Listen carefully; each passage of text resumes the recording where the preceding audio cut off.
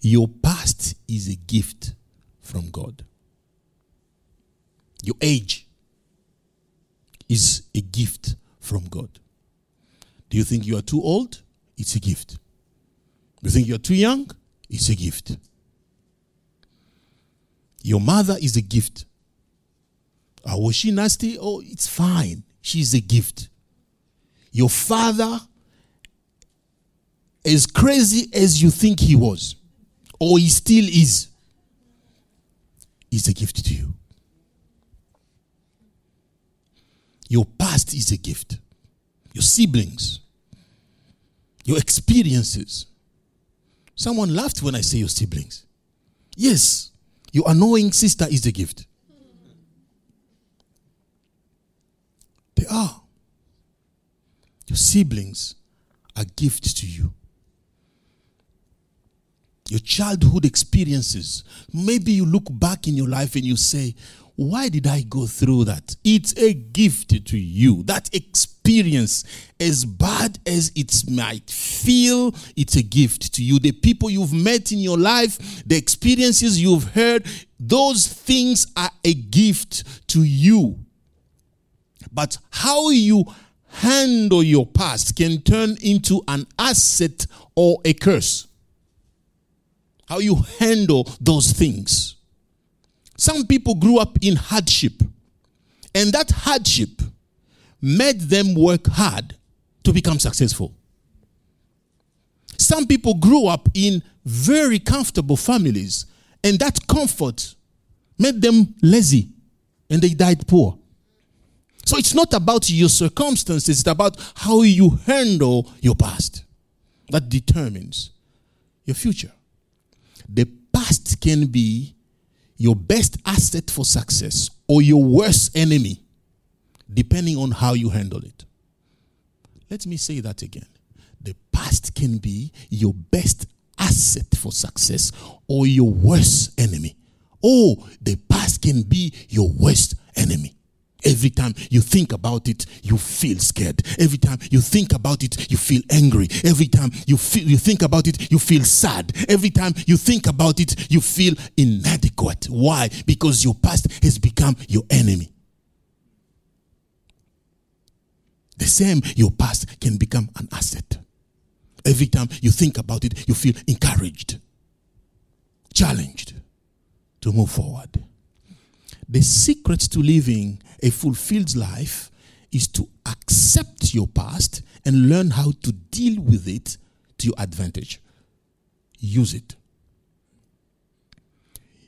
You can have big dreams. You can have high education or even resources and opportunities. But if you mismanage your past, it will keep chasing you. Or you will keep chasing it, becoming a barrier to your progress. You don't want to keep chasing your past, or you don't want your past to keep holding you. But if you mismanage it, that's where we end up. Chasing your past is when you live with the shame of your past mistakes. Your past is chasing you when the pain of your disappointment debilitates you. Because of what has happened to you, you feel like I can't do that. I can't do that. You know, what my mother did to me, I can't do that. What my father did to me, what my teacher did to me, I can't do that. You are debilitated by your past. It's chasing you, and you are chasing it. Repentance and forgiveness are the two inevitable keys to your freedom. That's how you disconnect with the past. You repent and you forgive. Repentance contains 6 unskippable steps to break the power of guilt in your life. Step 4 of dealing with your past is renouncing sin. Renouncing your sin. Proverbs 28:13. The one who conceals his sins will not prosper. I didn't say it. The Bible says it. But whoever confesses and renounces them will find mercy. There is no repentance until there is renouncing. Sin is repented once it's renounced. You can shed as many tears as you want and say as many apologies and speeches as you want. But if you are not yet determined to quit, your repentance is meaningless. True confession must lead to decisive actions. So let me talk about the difference between worldly and godly renunciation of sin. A worldly renunciation of sin, it's keeping the closest possible touch with the act of sin without actually falling fully into it. Watch this. A gossiper would say, I will attend the conversation but say nothing. I will still be there, but I won't say anything. That is a worldly way of stopping gossiping. I will be just smiling. I won't say anything. Why are you there? An immoral person might say, I will keep my subscription to the immoral website, but I won't click on bad stuff.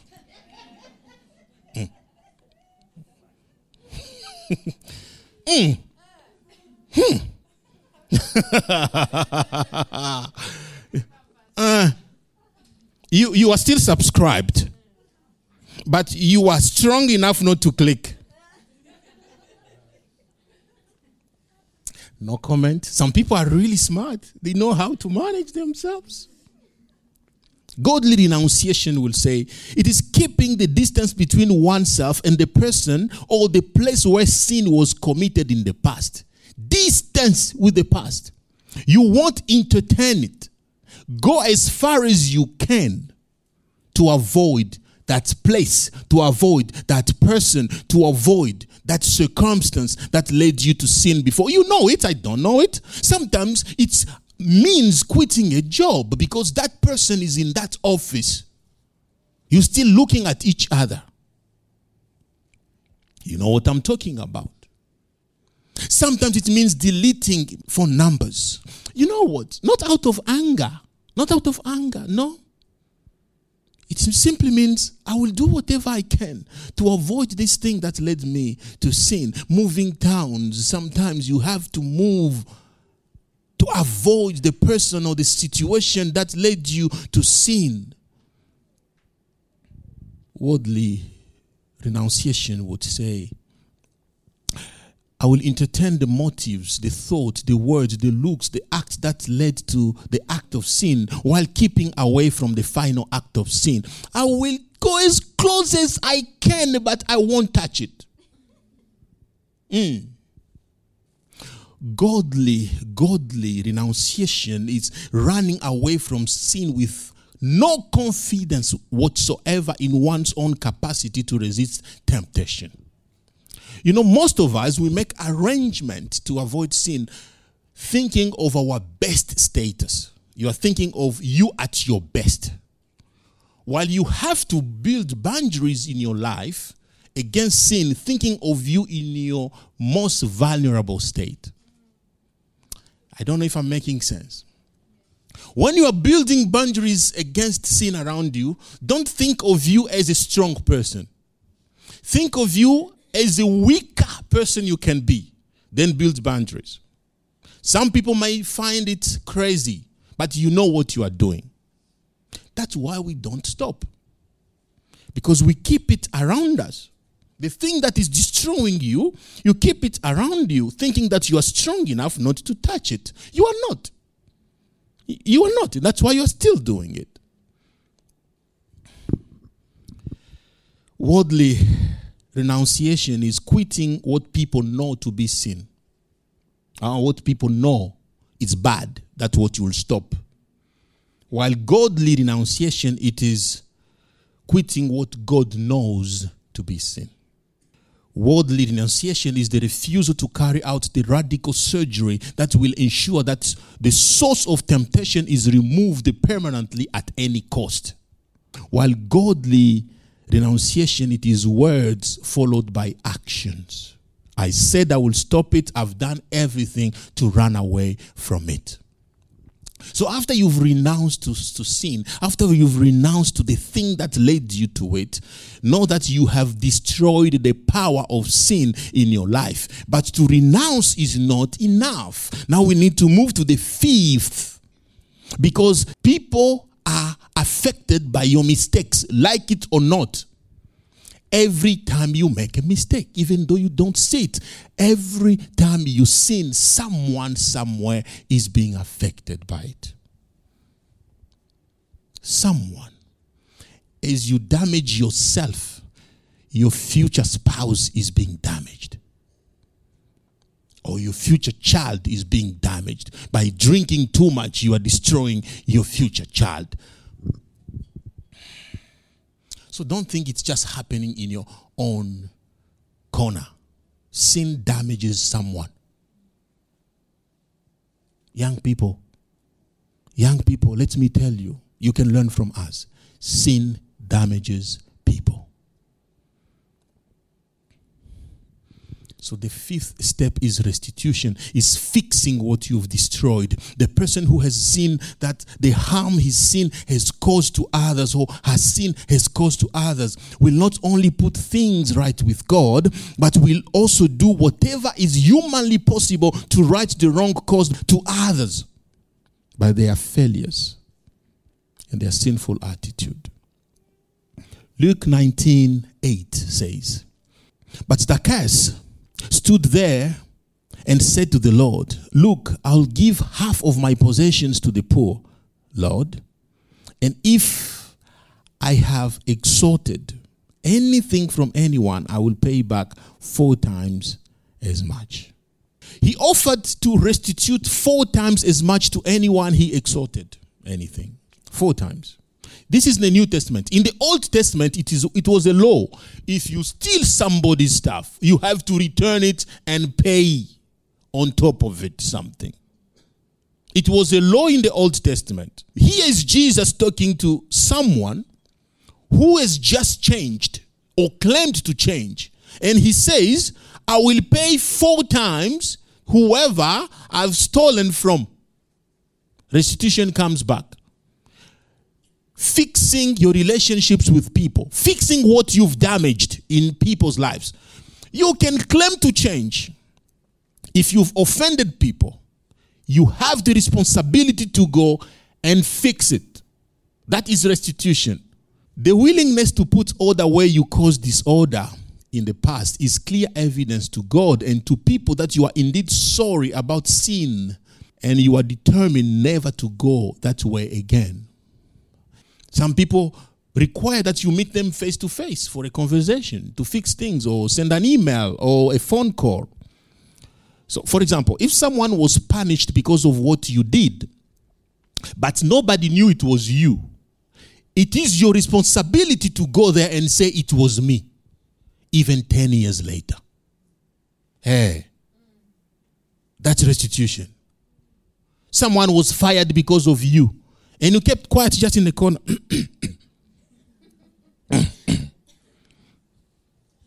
And you kept that job.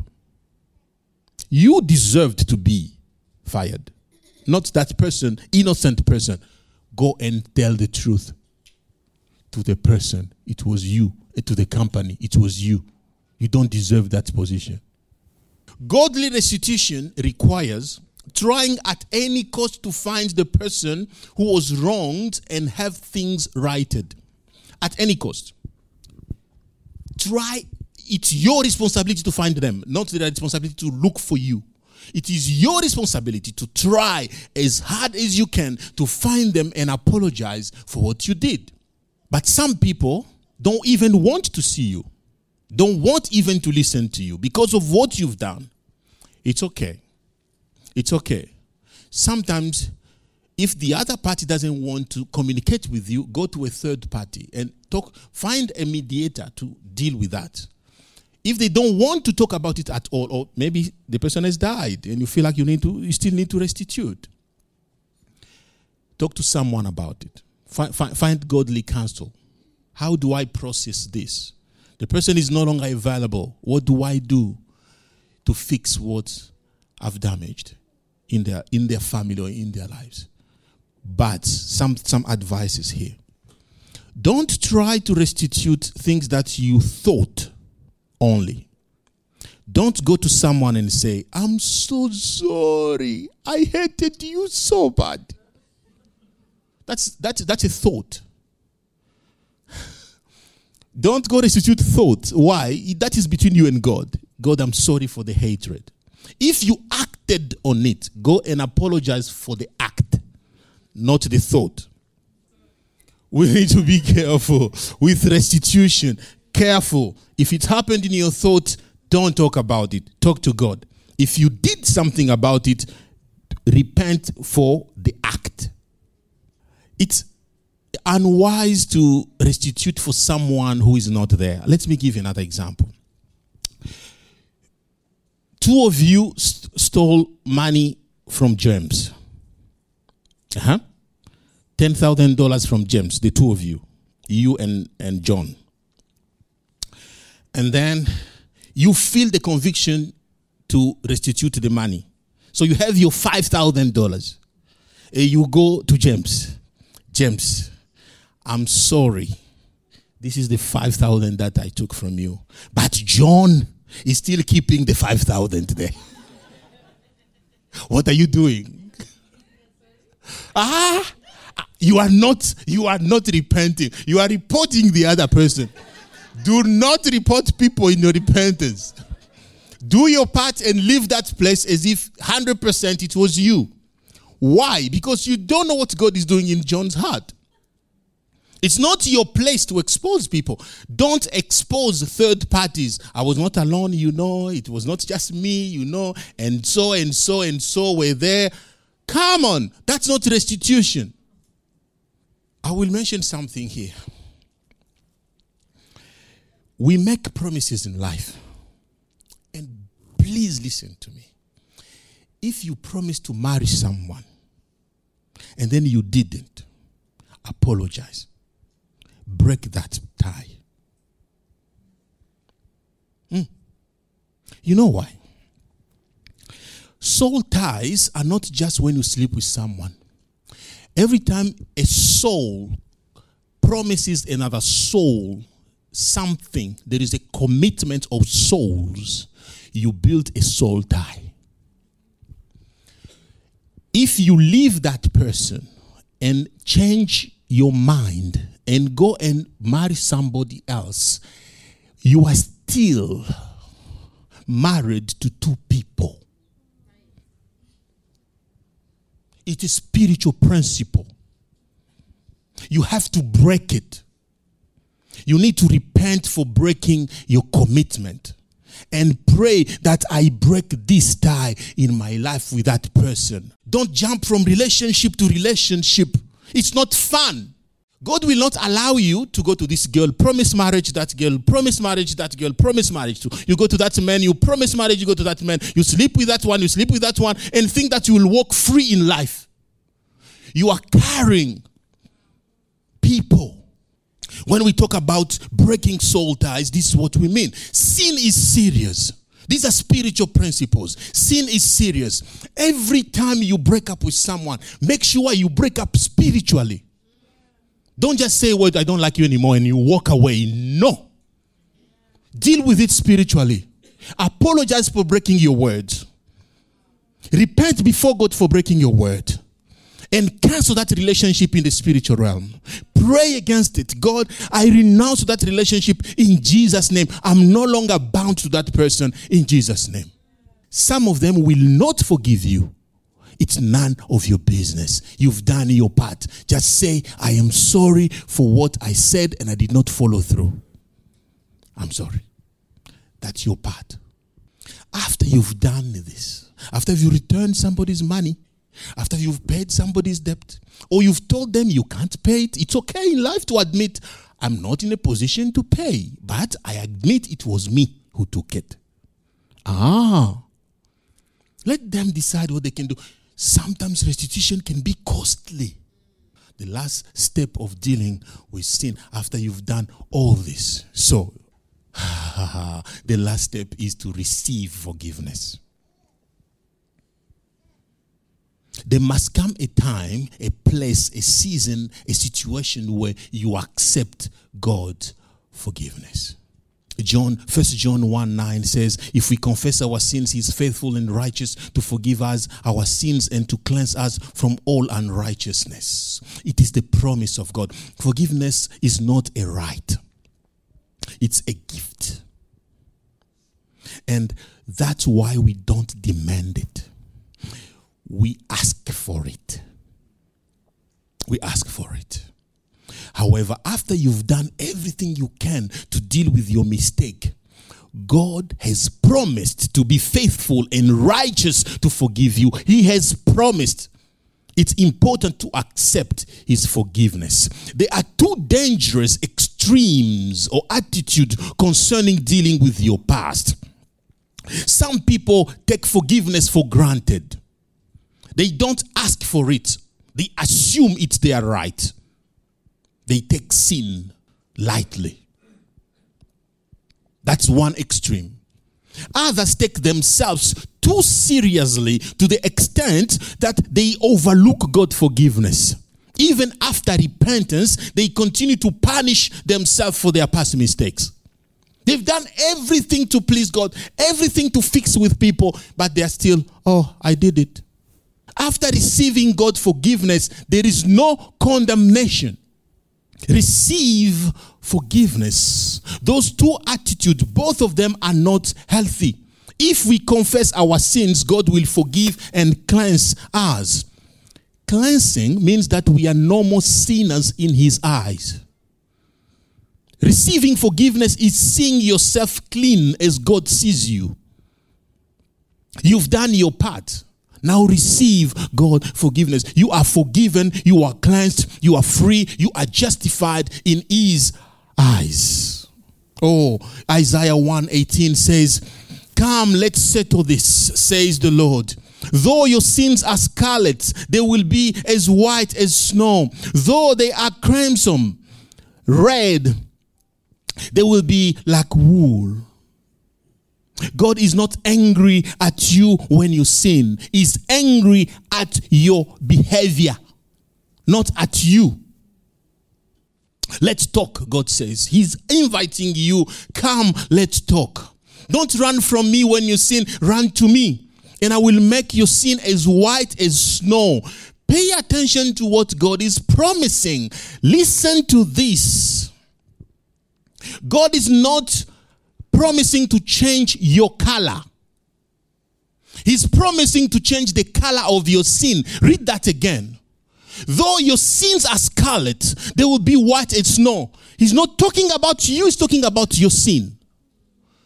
Pay attention, stay there. Your sins, come, let's settle this. Let's talk about this. Though your sins are scarlet, they will be as white as snow. You've done so many things in your life to the point where they started by yellow, then they went to orange, until they become red. God says, you've made so many mistakes. Come to me and I will make it white. Not you. Again, I insist, not you. Why God does not change your color? Because God does not erase the past. You've done it, it's settled, you've done it. Your past is your past. You can't change it and God can't change it.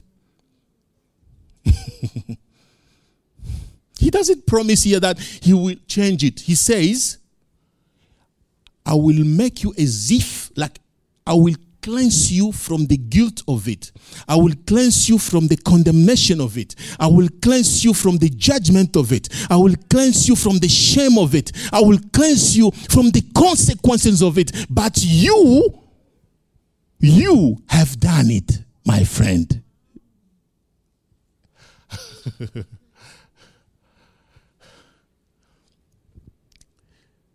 If God does not promise to erase the past, then we have to be okay with it. I don't know if I'm making sense. Because you've been taught God erases the past. Okay? What God does is to change the color of the past. He changes the color of your past. Instead of being judged for your past, God changes its color. You become a new person with experience. You've done it. You are not judged for it, but now you know better. Wiser. Thank you.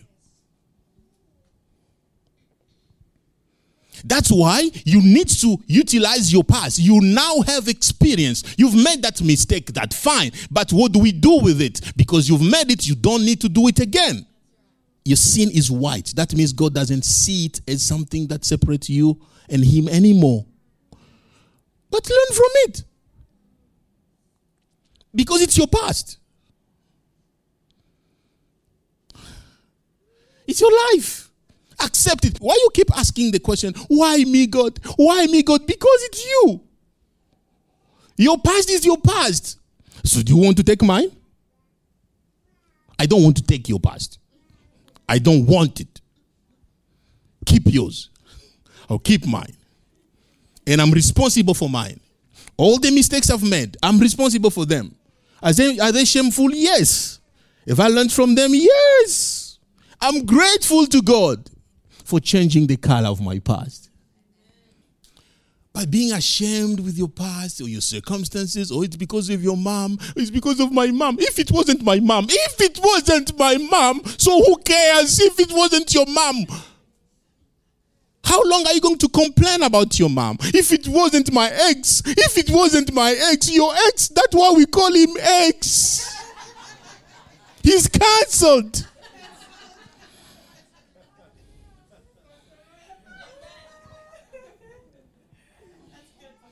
Let your ex stay ex.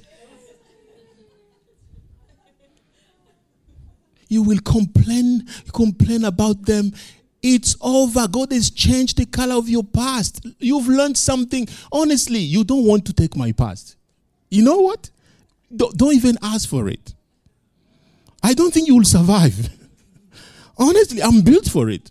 And I don't want yours either.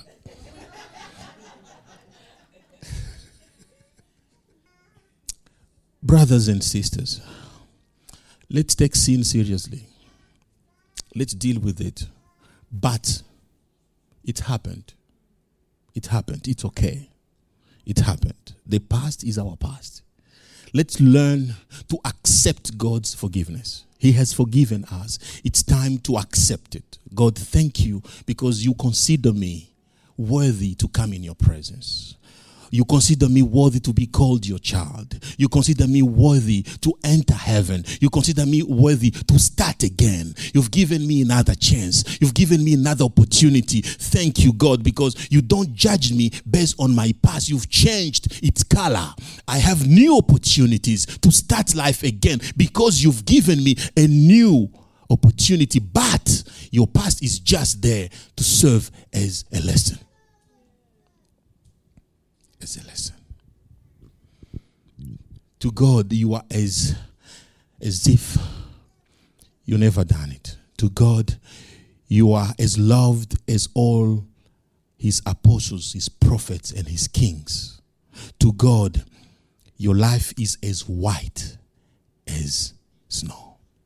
Receive it. Receive that. Receive it this morning. You are forgiven. Receive it. It's a decision, my brother. It's a decision, my sister, to receive God's forgiveness. You won't feel any warmth when you receive it. You won't feel any cold when you receive it. You won't sweat when you receive it. You will receive it by faith in your heart. God, I receive your